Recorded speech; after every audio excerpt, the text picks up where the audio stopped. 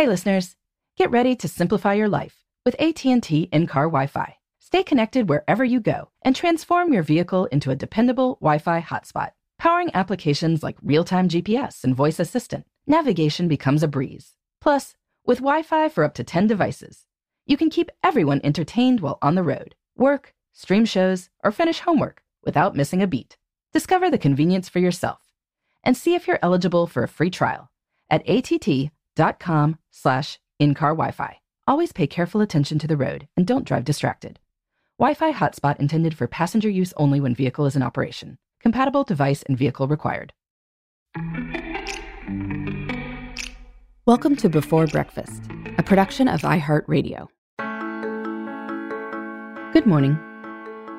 This is Laura. Welcome to the Before Breakfast podcast. Today's tip is that the last verse should be like the first. Writing gets better when you repeat or invoke the beginning of the work in the end. This feels more satisfying to the reader, or at least reminds them of what you said. This week, I am sharing several of my favorite writing strategies.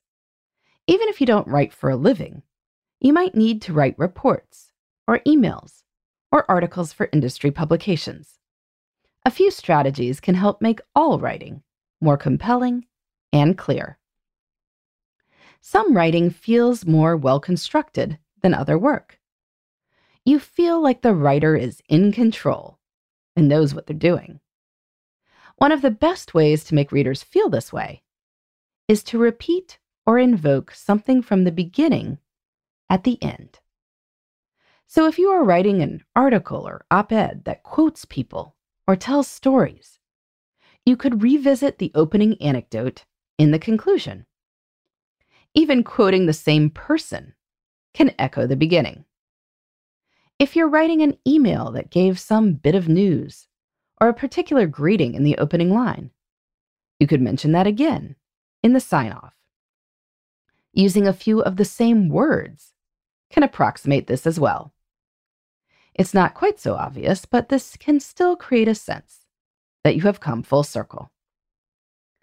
There's a famous writing principle attributed to Chekhov that if you introduce a gun in the beginning of a work, then it needs to go off shortly thereafter. The idea is that details aren't there for no reason. Even if they're there mostly for color, they need to do more work than just appearing once. I tried to take that to heart in a novel I wrote, where a random item that the main character sees in an antique store window and wonders who on earth would buy that, winds up with that item in the staged home that she buys in the end. When the last verse is like the first, the reader knows that you thought about what you were doing. You thought about the beginning and made sure to bring things full circle by the end. When the reader knows that you thought things through, they give your writing more respect. They are more likely to listen to what you have to say. Repeating the beginning is also just more satisfying, as humans like repetition. Now, we don't like too much repetition. That's boring. But when we come back to the same thing after a journey, we feel like we've come home.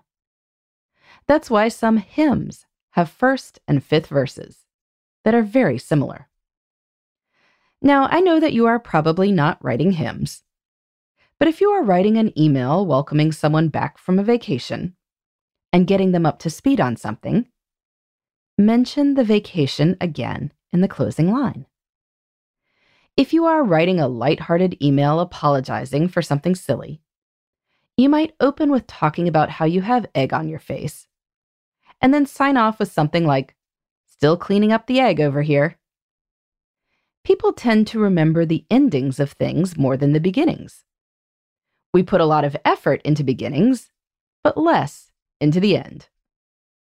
By evoking the beginning at the end, not only is the end easier to write, people will remember what you said. You've given them two opportunities, one to raise the idea and one to cement it. That helps make your point and just makes people enjoy your writing more. In the meantime, this is Laura. Thanks for listening. And here's to making the most of our time.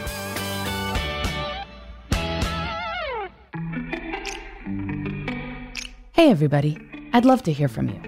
You can send me your tips, your questions, or anything else. Just connect with me on Twitter, Facebook, and Instagram at Before Breakfast Pod. That's BE, the number 4, then breakfast, POD.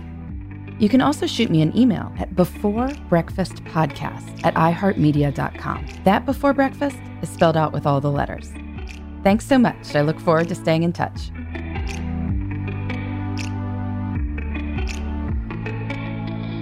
Before Breakfast is a production of iHeartRadio. For more podcasts from iHeartRadio, visit the iHeartRadio app, Apple Podcasts, or wherever you listen to your favorite shows.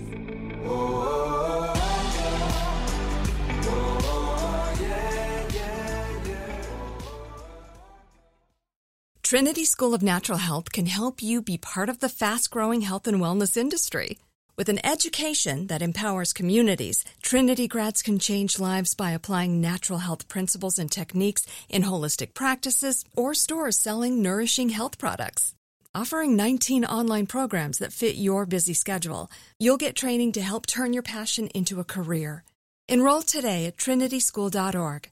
That's trinityschool.org.